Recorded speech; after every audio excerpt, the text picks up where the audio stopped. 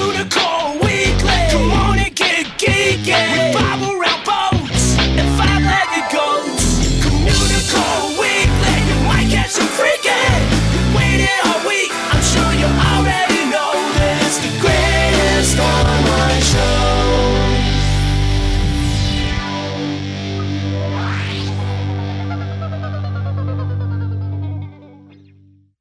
Hello, and welcome to Communicore Weekly, the greatest online show. I'm George. And I'm Jeff. It's 2 weeks in a row, and you're here still. I'm glad. Well, the contract money came in. Wait, hang on. Ooh. I think I brought this up when Keith was on. I'm not getting paid, so if you guys are getting paid, share the wealth. Is that a rabbit over there? Squirrel! Look at that, is that a squirrel? So, no, there's no money here. We do this out of the kindness of heart because we love the Communicore cadets. We love them. Are you lying? No, are you doing it for money? Why would I lie? No. Is this an intervention against me? No, never. Not at all. Not somebody moving to California. Oh, okay. To enjoy the high life. And the highlights for children. Either way. You know what I never understood? No. Goofus and Goliath. It's like you. It's like the two of us. Yeah, but I always felt really bad for that Goofus kid. That was his name, right? Yeah, Goofus. Well, he just never learned. You think after all these years he would have learned his lesson? If he would have just paid attention to Gallant or whatever his name is, I don't know. I guess Gallant. Anyway, what I'm basically saying is Disney should acquire the rights and make a movie. To highlights for children. Oh, to Goofus and Gallant. Yeah. Ooh, I would watch that movie. Marvel might own those. Really? Hey, you have to look into that. Okay, guys, we're gonna check into this. We'll be right back. It's time for Disney History.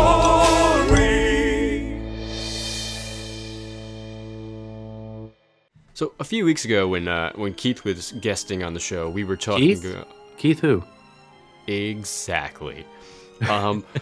We were talking about Jose Carioca and how he came to be in the films Saludos Amigos and the Three Caballeros, which came out of Walt Disney's goodwill trip to South America. Now, the U.S. government hoped Walt could help stem the rising tide of Nazism that was in the area during World War II, so they commissioned him along with 16 of his animators and artists and writers to visit some South American countries on their behalf. And the idea was to include South American themes in upcoming films to kind of help steer those countries away from the Axis powers. So when Saludos Amigos premiered in 1943, it did well in the U.S. and in Latin America, especially, of course, in those countries that were showcased in the film, which makes sense. However, some South American countries complained that they weren't represented at all. Well, now. The complaints led to the release of 1945's The Three Caballeros, which featured some countries that weren't included in the original film, but there were complaints, especially from Cuba. And I guess the Grand Fiesta Tour didn't make them any happier. I guess not. Anyway, just before I go on, really quick, I realized that I said it was released in 1994 when we talked about the Three Caballeros a few weeks ago. I apologize. I meant 1944. That's when I had its world premiere in South America. It actually came out in 1945 in the USA, but my bad, guys. Sure. Maybe somebody watched it for the first time in 1994. I'm sure there's someone out there saw it for the first time in 1994. That's what I meant. So Good. You person who are listening right now who saw it in 1994, I was talking about you. Anyway, so back then, many people forget that Cuba was still a very popular tourist destination, and it wouldn't be until the 1960s that the embargo would choke tourism and we wouldn't be allowed to go there anymore. But during the 1940s, our relations with Cuba were really good. In fact, most of the Cuban industry and land were owned by United States interests, and many locally popular nightclubs and casinos were allegedly under control of mobsters from the United States. So with these really strong ties to the U.S., Cuba had every right to voice their opinion about not being represented in either of Walt's films. So Disney considered a third compilation film, tentatively titled Cuban Carnival. Ooh. So another lesser-known research trip was had in 1944, focusing specifically on Cuba, while the 1941 trip to South America, documented in the fantastic film Walt and El Grupo, was for a much longer period of time. This short jaunt to Cuba lasted only from September to October. Traveling this time was a much smaller group, including Norm Ferguson, Chuck Walcott, Bill Cottrell, all three of whom had been on the previous trip, and newcomers such as artist Fred Moore and writer Homer Brightman. Now, after the trip, Cuban Carnival really began to take shape. And Disney wanted the new film, like the previous films, to feature a new bird character that would represent the country. So the popular opinion was that a Guajarero, guys, totally saying that wrong. I understand that. If you're Cuban or, correct me, because I know I'm wrong. But the Guajiro was another name for a rooster that's often used in cockfights. And the Cubans suggested that the character be Kiki Gua. Again, totally saying that wrong. I understand. Which it's the same as a brave rooster, except they're generally smaller and they consider themselves to be tough, but in reality they're really not. They're like scrawny little things. That was also a name that was used as an insult in heated arguments against between Cubans. I guess they don't have to worry about us insulting each other with that term. No, because I will never be able to pronounce it again. You can't pronounce it.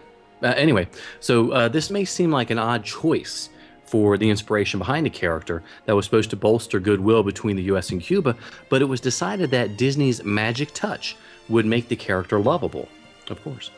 Fred Moore was assigned the task of creating this new Caballero in the hope that his previous work on the Three Little Pigs and his redesign of Mickey Mouse would help bring to life the battling bird. The new character never had an official name, though Norm Ferguson was partial to calling him Miguelito Maracas. Ooh, very nice, very nice. I tried, hey. Now, Moore drew some sketches, but nothing was ever really finalized. In fact, along with Moore's drawings and the brief story concepts that were developed for the new film, nothing was really set in stone. There was one sequence that supposedly would have had Donald and Jose becoming friends with this fourth addition to their team when they paid him a visit at the plantation that he owned. And from there, the Cuban bird would have taken his new friends on a tour of Cuba. So Mary Blair, who took her own personal research trip to Cuba before this new incarnation of El Grupo, did some storyboard sketches of carnival scenes, including cockfights, carnival celebrations, tobacco leaves that rolled themselves into cigars, and Jose dancing with a line of cigars. However, none of these things ever came to fruition. Now, the end of the war opened up new foreign markets for Disney films, allowing them to really expand their horizons. And the Goodwill program, no longer needed after the war ended, was defunded and closed its doors. That and the fact that the Three Caballeros had lost a bit of money, they're contributing factors as to why the Cuban Carnival was never actually produced. So for now, we are left with nothing but a few brief pieces of concept art to show for the film. But who knows? Much like the other unproduced sequels, perhaps his fourth Cuban Caballero will make his appearance one day and take his place amongst his three other fine-feathered friends. Wishful thinking? Yes, but I'm on board with this idea. Let's make this happen. Should we do a petition? No, you know what we should do? We should do a Kickstarter, because it worked for Veronica Mars. It could totally work for this. So let's get on that. Okay, sounds good. He's a nerd, he's a geek, but we all like to hear him speak. So listen up to the words from his speech. It's George's Book of the Week. Window on Main Street, 35 Years of Creating Happiness at Disneyland Park by Van Arsdale Frances, published in 1991 with 129 pages. Van Arsdale Frances, Disney legend, member of the pre-opening cast at Disneyland, has a window on Main Street at Disneyland. Of course, hence the book title. The window was originally installed above the former tobacco shop, and currently it's above the empty spot between the Magic Shop and Great American Pastimes. Van was at the opening of Disneyland, Walt Disney World, and Tokyo Disneyland, and he was responsible for the overall development of the training programs and is considered the founder and professor emeritus of the Disney University.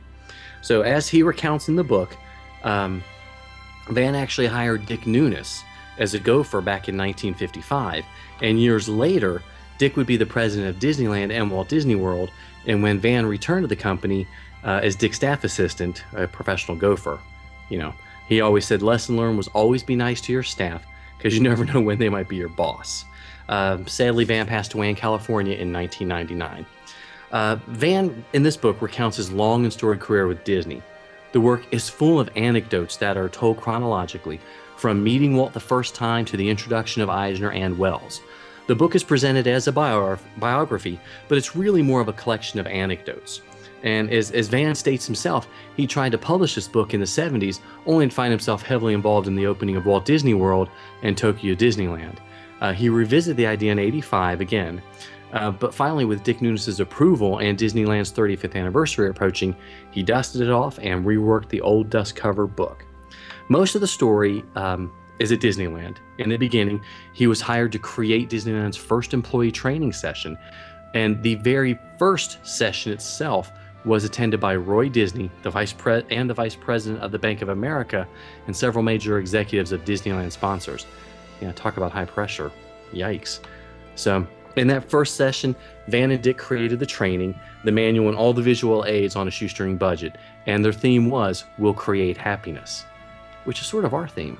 We do create happiness. I mean, not like they happiness. Do, but, we create happiness. No, not that. Well, we try anyway. So for the rest of the book, Van recounts the major points in Disneyland's history and his opinion and thoughts on the events, which were really fantastic. And there was a 2-year period when Van left Disney and worked with C.V. Wood on the Pleasure Island Park in Massachusetts and the Freedomland Park in New York. After that hiatus, Van was rehired by Dick at Disneyland, which I think shows you how incredible Van was. Because once people left the organization, they usually didn't get hired back. I just think it's funny that his gopher that he hired originally was the one that hired him back. I Was think it brought that's him back? fantastic. Hey, so there's always hope for all of us. So, they began the Disneyland University, was officially begun when he returned, and we'd see many of the changes throughout the years, but the basic philosophy would remain the same. And my favorite parts of the book were the stories about Roy. You get the feeling that Roy truly loved Walt and did everything in his power to make all of Walt's dreams successful. And Van never saw himself on the creative side and always felt more of an affinity for Roy and Dick Nunes. And it's obviously these two men were thought highly by Van. As ending of this thing, I'd really like to thank Van posthumously. If he hadn't decided to keep his diary, there would be a lot of lost stories. And this book is a great collection of stories. And, if there are any Disney legends and cast members listening, if they want to contact us about putting down their stories, we'd love to hear them. But the bottom line, this book is fun. It's a great look back at one man's long career with Disney, but it's not for everyone. I'd recommend this work for the Disney enthusiast who wants to learn more about what it was like working in the organization and seeing how it grew. The anecdotes are charming, and you get a good sense of how Disney grew and evolved over the years. And the title is Window on Main Street, 35 Years of Creating Happiness at Disneyland by Van Arsdale Frances. Yes, it is. No, it isn't. It's a debate. Who's gonna win it?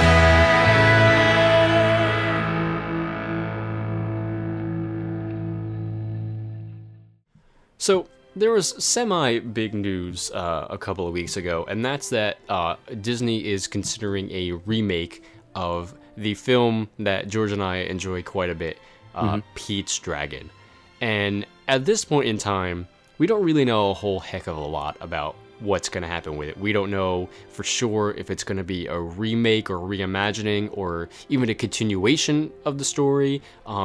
We do know that it's not going to be a musical, so that's a little upsetting. But yeah, I don't know, it's interesting why they would choose this film when it's not one of the biggest money makers in the Disney catalog. So there must have been a really intriguing pitch behind it for them to consider this and have this news break. So I don't know. What do you think about this, George? Well, when we were talking about it, I was sort of shocked because we love Pete's Dragon because it's charming. We've talked about it multiple times, almost as much as we've talked about Jose Carioca on the show. Yeah. But it's a great character, and you just sort of wonder, why are they doing it? Do they want to bring Elliot back into the parks for some reason?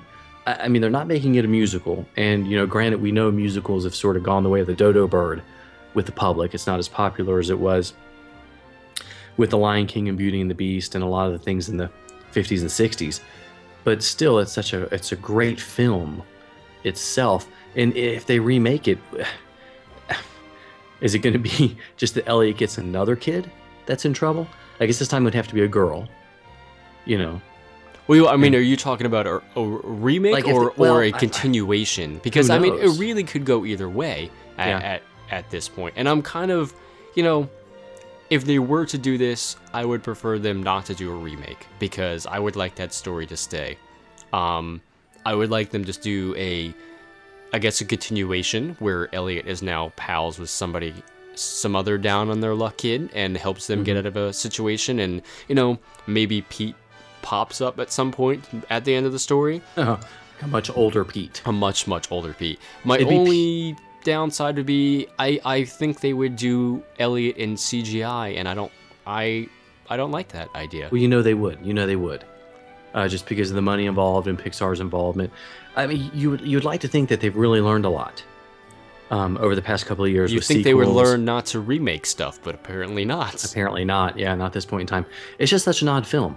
I mean, if you've watched the film, you probably fell in love with it because it's as we mentioned, it's charming. It's got a great storyline, really great songs, and some fantastic dancing scenes with kegs of beer and an early foam party and foam rave.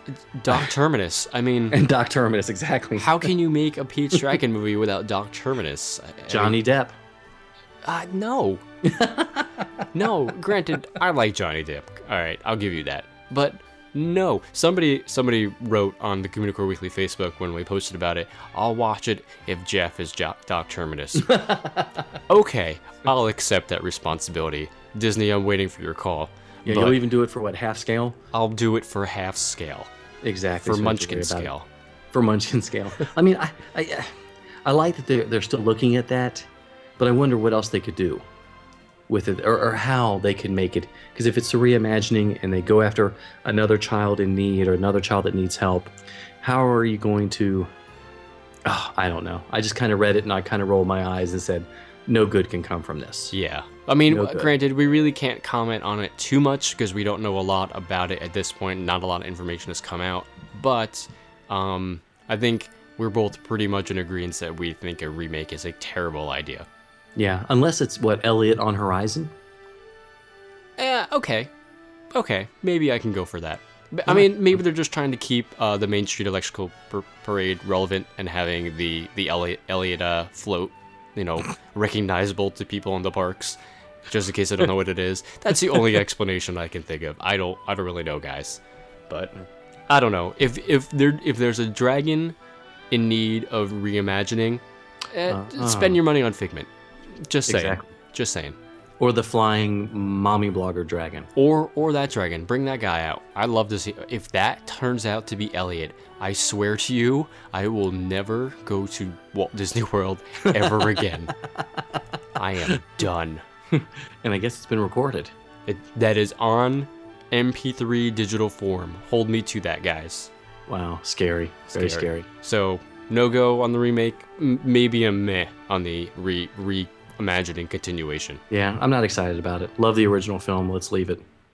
Sometimes you might see it, sometimes you don't. Hey, look, what's that? It's a five-legged goat.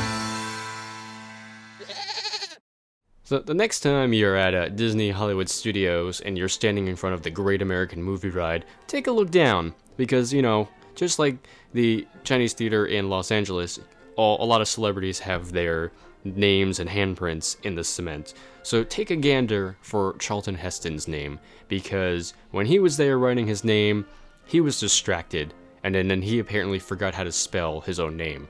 So Charlton Heston spelled his name, but without the letter L in it. So it's... Wow.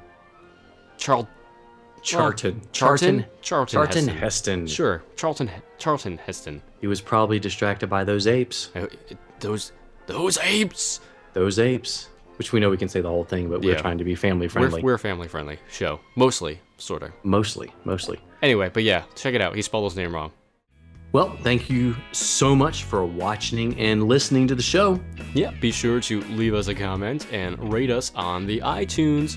Yeah, we love the ratings. Good ratings, too. Please email us at communicoreweekly@gmail.com with any questions, concerns, or pronunciation guides. Mostly pronunciation guides. Yes, mostly. We clearly need that, especially me. You can also like us on the Facebook at facebook.com/CommunicoreWeekly, or go to CommunicoreWeekly.com and you can buy some cool stuff from our store. Ooh, just saying. Including some music. Music and t-shirts. Music and t-shirts. Doesn't get much better than that, guys. But not musical t-shirts. Don't we have the scientists working on musical t-shirts? We have the technology. We're trying to make it happen. So, anyways, you can, in the meantime, you can follow us on Twitter. I'm at Imaginerding, and he's at Jeff Heimbuck. For Jeff Heimbuck, I'm George Taylor. And for George Taylor, I'm Jeff Heimbuck. Thanks so much for watching. We'll see you next time on Communicore Weekly, the greatest online show.